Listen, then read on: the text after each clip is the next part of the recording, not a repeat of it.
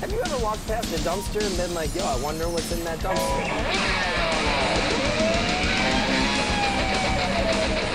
Either put on these glasses or start eating that trash can. Yeah, there's a baby in our garbage can.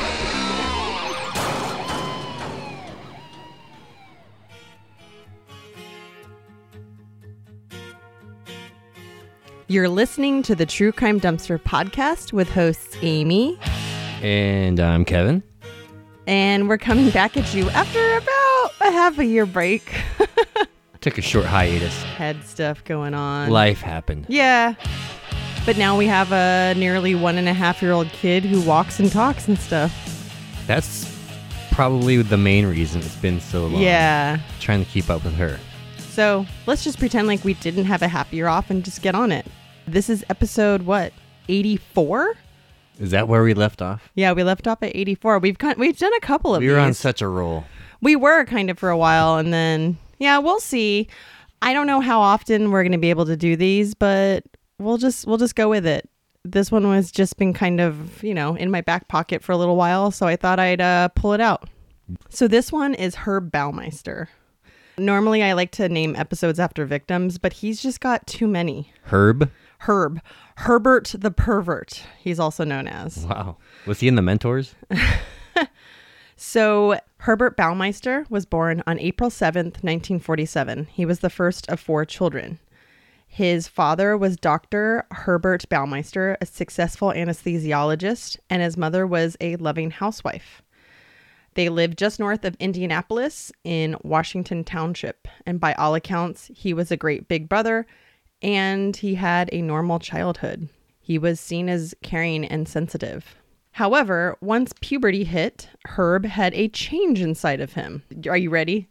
Because the story gets weird right now. Okay, that didn't take long. Okay. Okay, Hit me. According to the book and I did read one book, which I guess I should probably talk about my sources now. I read one book a couple of times. It was called You Think You Know Me, The True Story of Herb Baumeister and the Horror at Fox Hollow Farm by Ryan Green. And I really couldn't use it as a source. I enjoyed listening. I did the audiobook twice. I enjoyed listening to it, but he makes very big claims without any evidence. Like, he's giving you Herb Baumeister's interior monologue and the interior monologue of victims, and there's no way that he could have known. He fictionalizes stuff. So it's a great book, and things very much maybe could have happened that way, but there's no way to say that it's nonfiction. It's definitely fictionalized. I watched the Ghost Adventures episode about about Fox Hollow Farm, which I would say it was a good one. That's definitely better evidence than If You Think You Know Me, which I think is a great book. I just don't think it should be used as a source.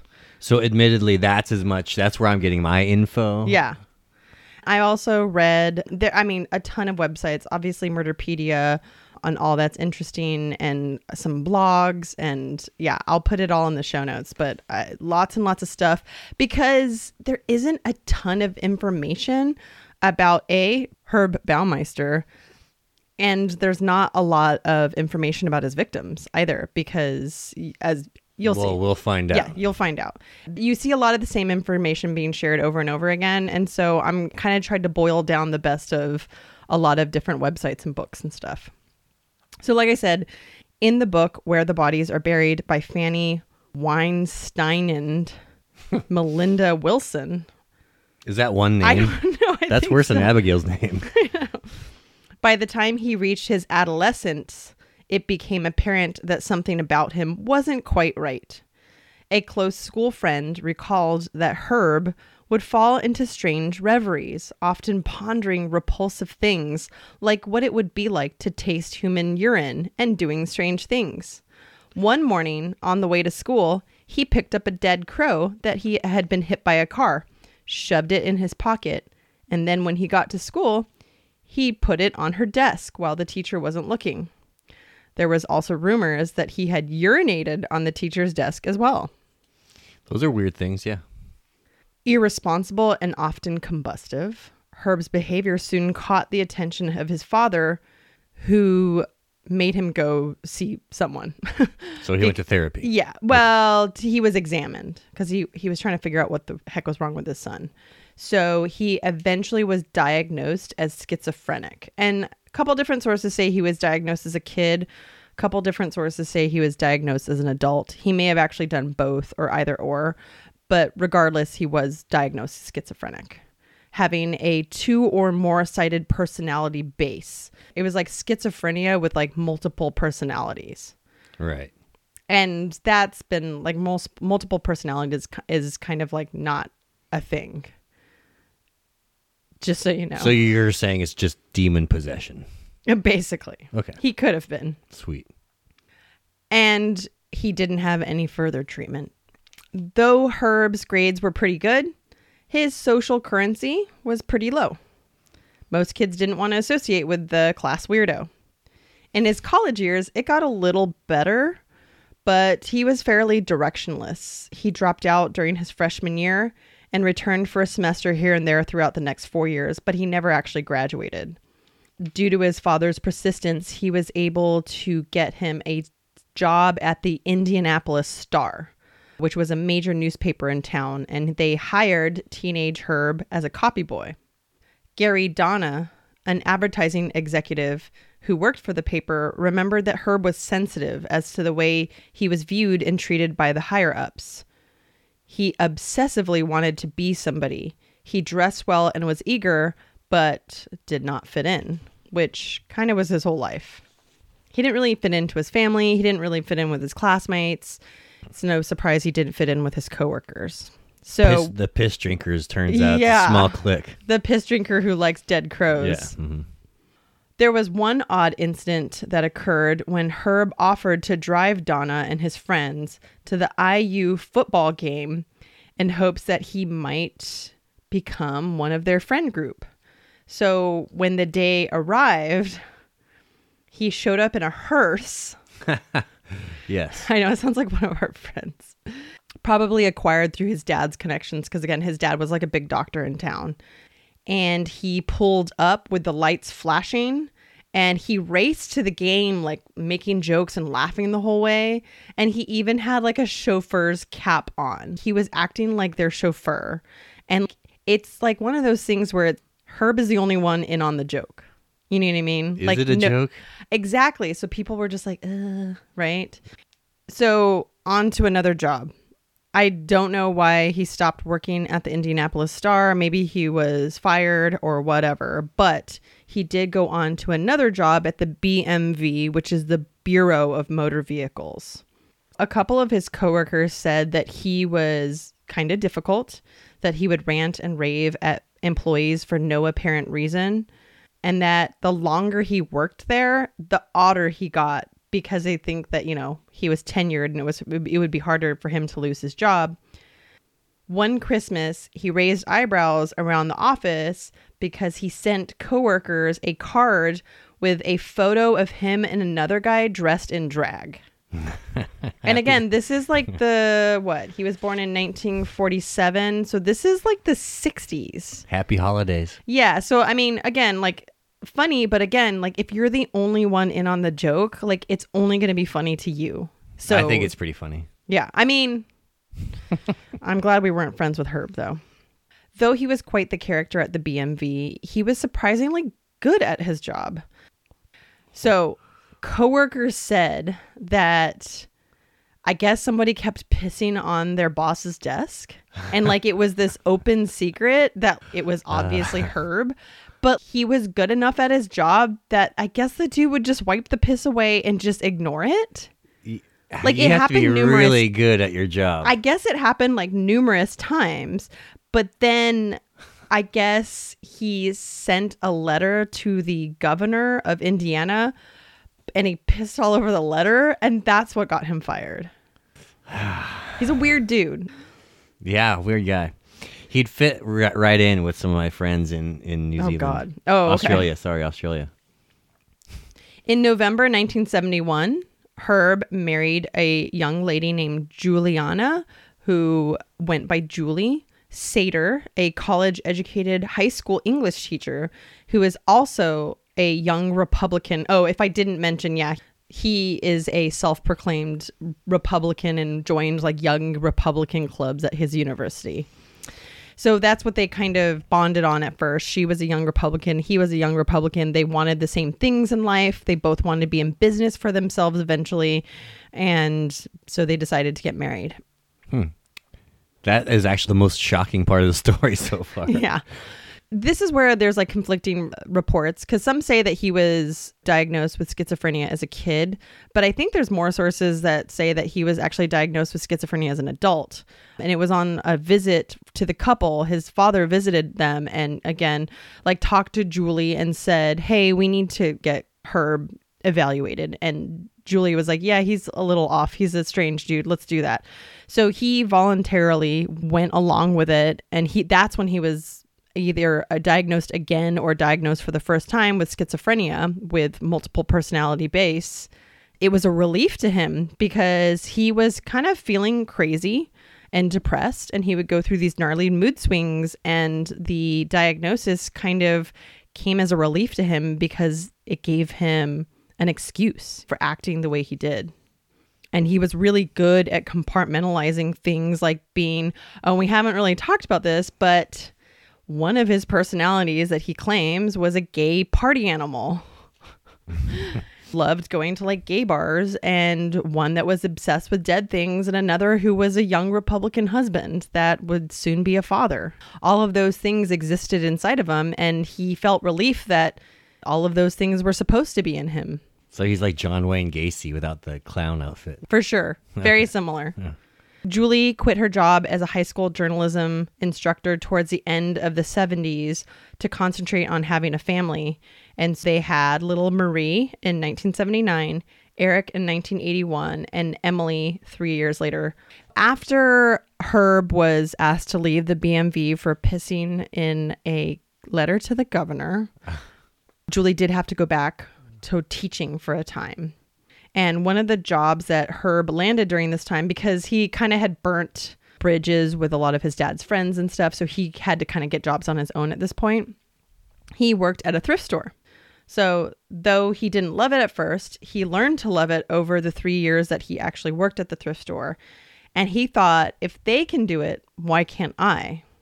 He just needed to find a building and then to pair with a nonprofit, because that's what kind of validates the business. So in 1988, Herb and Julie's dream came true of owning their own business, and they started the thrift store called Save-A-Lot Thrift, which opened in conjunction with the highly respected Children's Bureau of Indianapolis, a centenarian charity benefiting the area's families. Okay. So in the first year, they made $50,000, wow, which is the equivalent of like $350,000 here, or now, I guess. Well, now it's probably like $400,000. Yeah, even from the time I researched it. And after 3 successful years, they decided to open a second location. So this prompted them to move from their modest middle-class home to the estate known as Fox Hollow Farm, which you know from the Ghost Adventures episode, and a lot of things. It's a house that studied a lot, and I think the guy who currently owns it is like super into people coming and checking it out. A lot of people, when they own historic homes like that, even like the Goonies house in Astoria, right, they're not into people coming. Like the guy who bought Fox Hollow Farm. I don't think the Goonies house is haunted. Well, I know, but they're not into people even coming up their driveway at all. Yeah. They're just like, I think the people who owned the Goonies house before the current owners were like, or maybe it was just them, but they just got over it. But I remember even like 10 years ago, like Jamie went one time and they actually let him inside the house. What? Yeah. But of all now, people, why would you let Jamie in your house? But now like they closed off the house and they like boarded up. There's like signs and stuff that say don't go up the driveway or whatever. It used to be cute, and now it's like, get the fuck away. Well, I think people that own haunted houses that know they're haunted kind of like to have the investigators there because it kind of validates what they experience. Yeah. So Fox Hollow Farms was about 20 miles from Indianapolis in Hamilton County. Get this. It was an 11,000 square foot home. That's big, right? Yeah, I mean, ours is 1,200 here. So it'd be 10 of our houses. Okay, yeah. Or I guess good. 9 of our houses. Pretty good. Yeah. And it was a Tudor-style mansion with an indoor swimming pool. And it was set on 18 acres of rolling wooded landscape. So there was like a forest in their backyard. The forest was their backyard. Yeah, no one can hear you scream. It was Julie's dream home, and it was a perfect place to raise their kids. Nice pool. We'll talk about the pool. Do you know about the pool? I know about the pool. Oh, that's right. Okay. So, though things seemed to be perfect from the outside looking in, things were indeed not perfect. The house was described as unkempt and cluttered. Like, once they got the property, they just ran it to shit because they couldn't keep up with it. Like, if you're going to live on an 18-acre farm / forest / have an 11,000 square foot house, you're going to have like an innkeeper and like a groundskeeper. Yeah, like, you need a crew to take care of that. That's like a lot of stuff. It's a lot of stuff. So, speaking about things looking good on the outside, but not so great on the inside, get this. Julie later admitted that she and Herb had engaged in sex only 6 times in the 25 years that they were married. Yeah. And this came straight from an interview with this guy we're going to meet in a little bit named Vandergriff. 6 times. Yeah. That's what, once every 4 years? I mean, yeah, once every 4 years, but not even, because they had 3 kids within like 6 years. That's where they probably had all their sex, was to have the kids. And also another thing, she never saw her husband nude. Oh, I never knew. He was a never nude. Oh. And he dressed in the bathroom. When he came to bed, he would always have his pajamas on, slipping in between the sheets. He was apparently ashamed of his skinny little body.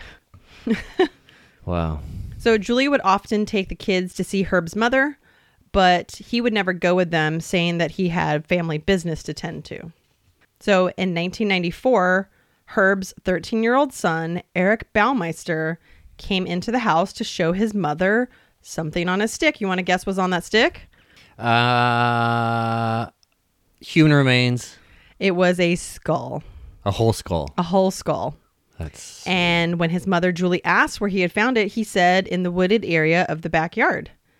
And that the whole place was littered with bones. She's kind of freaking out. That's what happens when you don't take care of your place. She doesn't call the cops.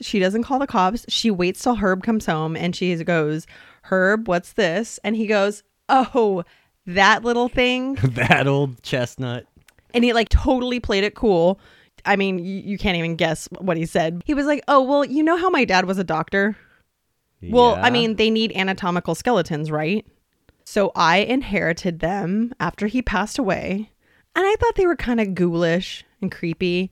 So, you know, as you do with anatomical skeletons, you bury them in your backyard, right?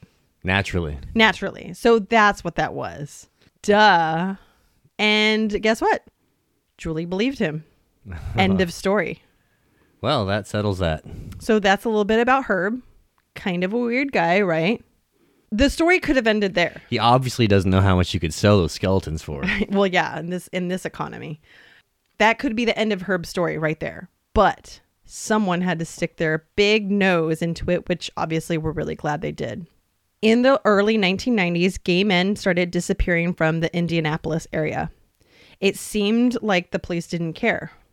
So 2 of those people that went missing, Alan Broussard and Robert Goodlett, 28 and 32 years old, their mothers enlisted the help of this guy named Virgil Vandegrift, who was a professional private investigator in Indianapolis. And at the time, he was a retired major crime investigator from the Marion County Sheriff's Department. He communicated with this other investigator at the Indianapolis Police Department named Mary Wilson. And the 2 of those guys, they began trying to connect this string of missing gay men from the area. And they were pretty convinced that they were connected. And, you know, the police at this point had not connected them. They're just like, oh, those gay guys, they live high risk lifestyles. They're just probably trying to get away from their families and go to glitzy, bigger cities. So that was kind of the belief then. Like the police were not willing to investigate it. Kind of like the same deal with like sex workers. Sex workers, right, and stuff like that. Yeah. Runaways. Exactly. So both Alan Broussard and Robert Goodlett, the 2 guys that were missing, they looked alike. They were similar in age. They lived similar lifestyles. both disappeared on their way to a local gay bar. So they're like, there's too much in common for this to just be coincidental. Goodlett was last seen willingly entering a blue car with Ohio plates. So Vandegrift, who's the private investigator that the moms got a hold of, he was notified by a local gay magazine publisher that several gay men had disappeared in recent years, and learned of the Interstate 70 killings, which was happening during this time period as well, which I will talk about that later. So during this investigation, Vandegrift received a call from this badass, named Tony Harris. That's not like the most badass name. Well, it's a pseudonym to protect his privacy. He's never come out publicly because you'll see why. So he called Vandegrift and he detailed this harrowing experience he had with this guy named Brian Smart. Tony claimed that this guy named Brian Smart and him were sitting at a gay bar, and Brian Smart was looking at the missing poster of his good friend, Robert Goodlett, and was making a weird face at the missing poster. And so Tony was like, this guy is kind of weird. Maybe I'll follow him. Okay. And so he started flirting with Brian Smart, and Brian Smart invited him back to his house. And he was like, okay.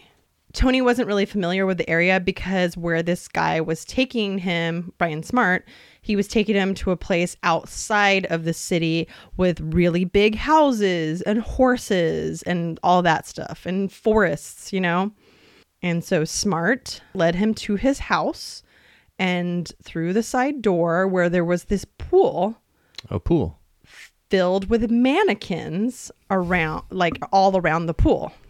Right? Yeah. I don't know if you've gathered this yet, but Brian Smart is a fake name. Yeah, I think we've got that. Brian Smart is Herb Baumeister. Yes. Okay, so he's leading him back to Fox Hollow Farm, and Tony Harris is Mr. Detective here because he's like, I'm tired of my friends disappearing, because he's part of the local gay scene. He's like, I'm tired of my friends disappearing and this guy is acting weird. I'm just going to go and see what happens. I mean, could you imagine? He thinks he's just going to have maybe just going to see where this guy lives or whatever, or see what he's all about. And this guy took him 20 miles away from the city. Yeah. The mannequins is where I would take off. Yeah. Well, I mean, he doesn't know the area. So they, I believe, do some cocaine, and the two of them get on the topic of autoerotic asphyxiation. Naturally, that's what you do after you do a bunch of blow, and go home with a random dude. Brian Smart, we already know, is Herbert Baumeister.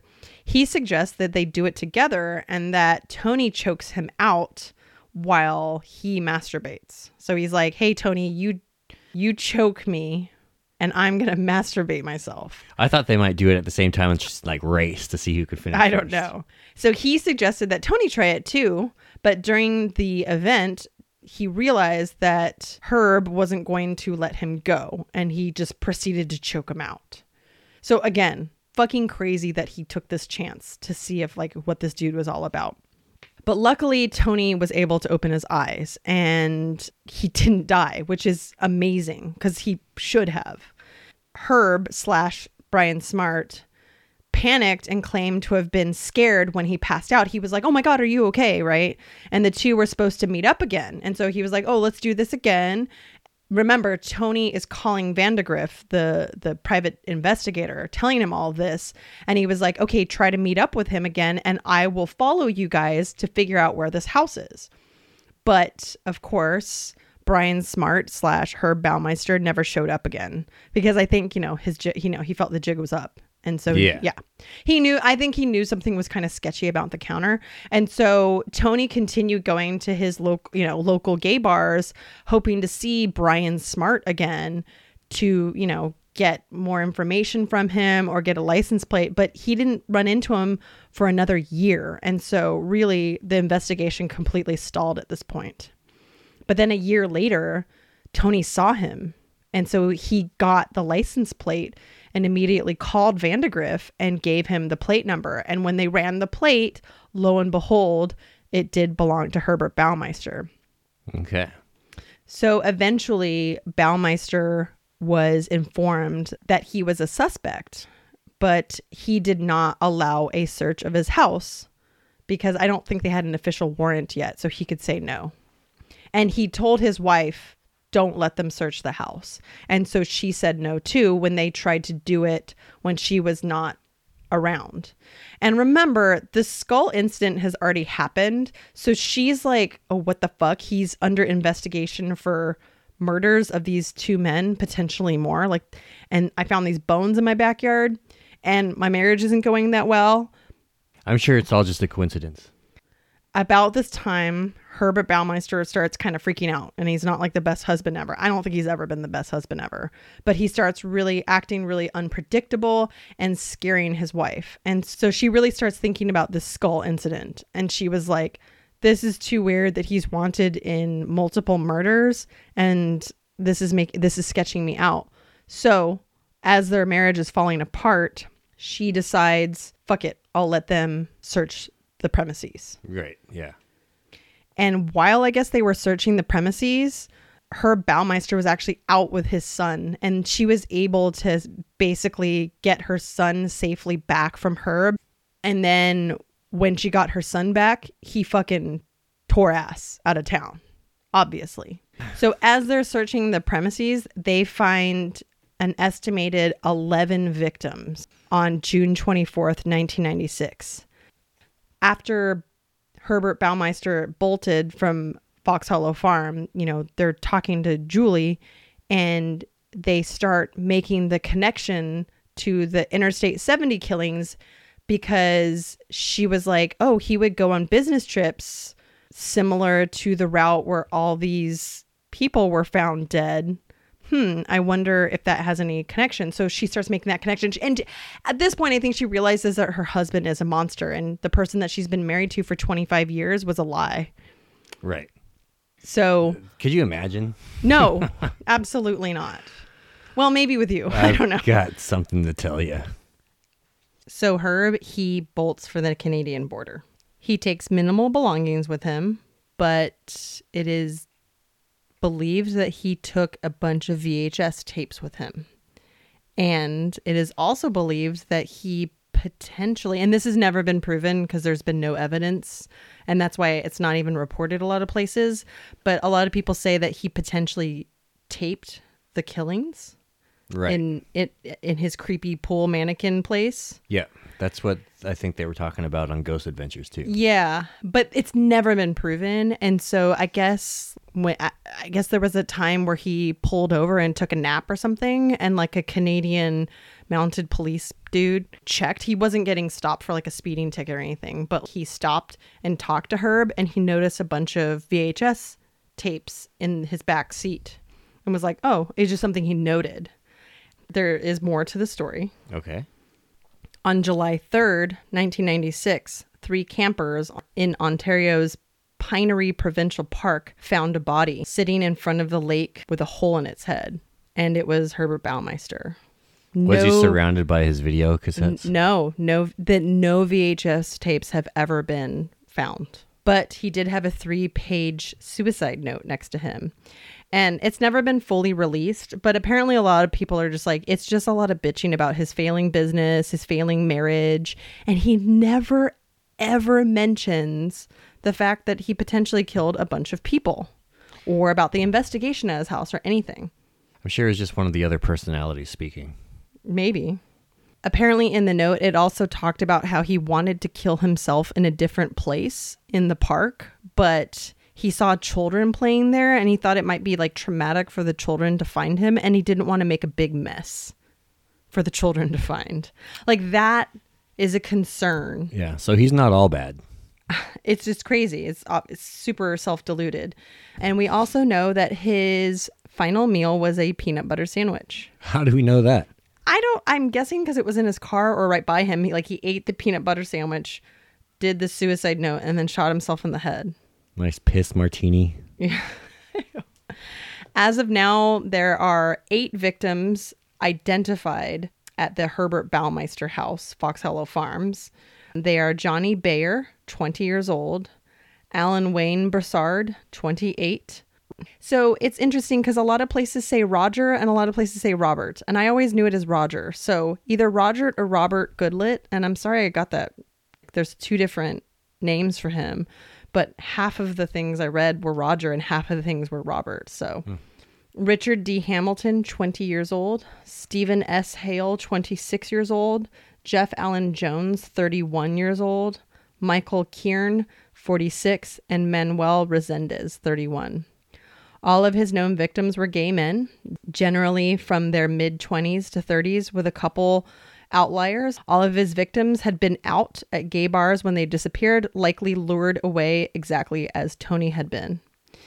He would pick them up at gay bars when Julie was away, with the kids spending time with his mother. How do you like that one? Yeah, I know.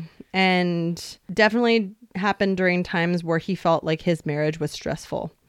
He would bring them back to his creepy mannequin pool place and would essentially, I guess, strangle them to death. There, he would drug their drinks and strangle them using a hose before burning their remains and burying them. Because he's dead, he can't officially be charged with their murders, so he'll just go down as a suspect. But, I mean... I didn't know that they couldn't charge you. I guess... Yeah, they can't. What's the point? You know? Yeah, there's been a lot of cases where even if there's overwhelming evidence against you, if you aren't tried and convicted... they can't actually say that you did it. And that I think is one of the reasons why Herbert Baumeister is obviously not like one of the heavy hitters out there, is because he was never actually like convicted of these crimes. He never actually faced any sort of justice at all. So also interesting, I said we would come back to the I-70 killings. The person responsible for these killings, which overwhelmingly people believe it was also Herbert Baumeister. So it's kind of crazy to think that he has 2 totally separate killing fields. You know what I mean? One at his house and one that spans, the I-70.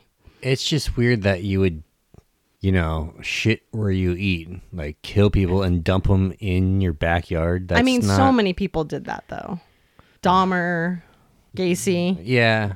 It's just, and that Poughkeepsie killer, that one guy, he like hid all these bodies in his parents' house. Then it stunk. It's so weird. Yeah, but I mean, I don't get it. I don't get it either, obviously. So just to talk about the I-70 killings a little bit, it is still unsolved today. So the I-70 strangler killed at least 12 boys and men in Indiana and Ohio between June of 1980 and October of 1991, which Julie totally accounted for that time of him being on the road a lot for like sales stuff. And same MO too, strangled, right? Yep. Yeah. So their bodies were dumped near the I-70, and the killer would choose young boys and adolescents as victims, whom they met at popular gay bars and other similar establishments within a 4-block radius in Indianapolis. So same exact victim profile. All of the victims were found either naked or partially clothed near I-70. Some of them, it would be like half of their body was found, often dumped in rivers, streams, and ditches in the rural countryside.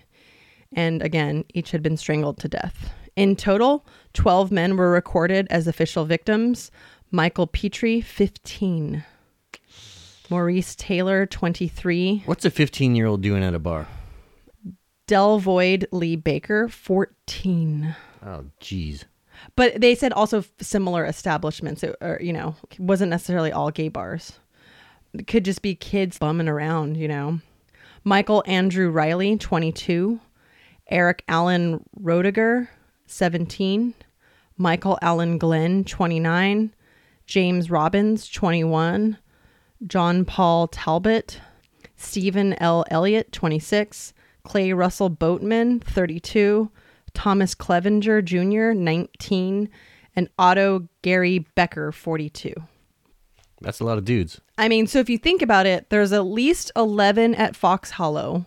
There's at least 12 the I-70. So we're in definitely obviously the double digits.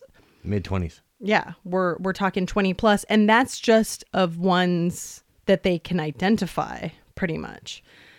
There are some law enforcement out there that thinks that his numbers are in the 50s. That's fucking crazy. Yeah. Potentially I hate the word prolific, but it kind of fits here. he could potentially be a very prolific serial killer, but he was never found out. He was no wonder he only banged his wife 6 times. He was too busy banging all these other people and killing them. He's probably banging those mannequins too.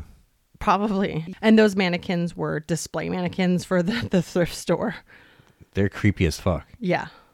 And going down a bunch of rabbit holes on this, there's a lot of murderabilia. Is that what they call it? Murderabilia. Yeah. That you can get from Herb Baumeister. I didn't see any of the mannequins, and I'm not interested in murderabilia at all, just so you know.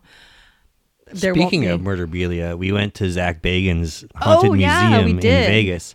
We went to the Psycho Las Vegas Fest to see Merciful Fate, and that fest was fucking fun.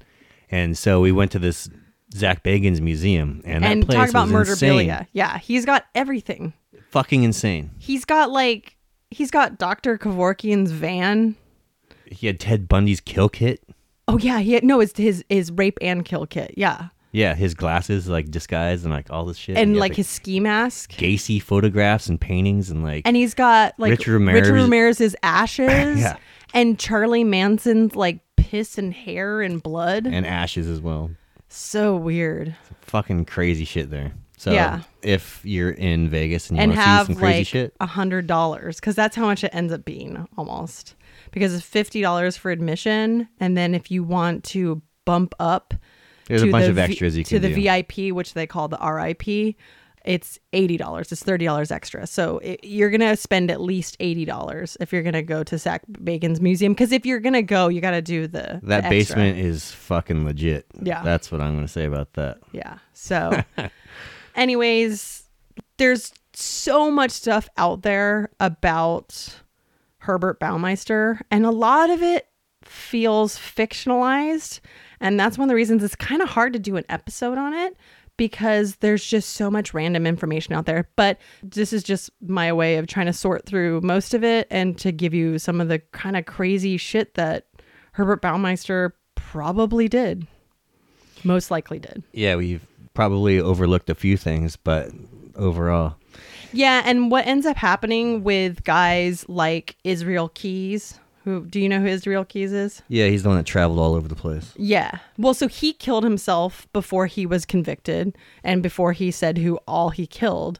So it's kind of a similar Herb Baumeister thing where these prolific... You never get an answer. Well, so these prolific serial killers, they kill themselves before you get answers from them and before they can get convicted. So what ends up happening is that all these police stations all around the country are like, oh, well, maybe he did it. Maybe he killed this guy or maybe he killed this guy. And they're just trying to pin all these unsolved murders. They want to clear all their cases. Exactly. Right, yeah. So that's what ends up happening with Israel Keyes. That's what ends up happening with Herbert Baumeister. That's what ends up happening with, what's that confession killer guy, Ottis Toole or whatever, or Henry Lee Lucas. He's the confession killer. When they realized that, Henry Lee Lucas was like confessing to every other crime in all of history, people from sheriff's department started calling in and being like, hey, can I clear this? Like, can you get your guy to admit to this?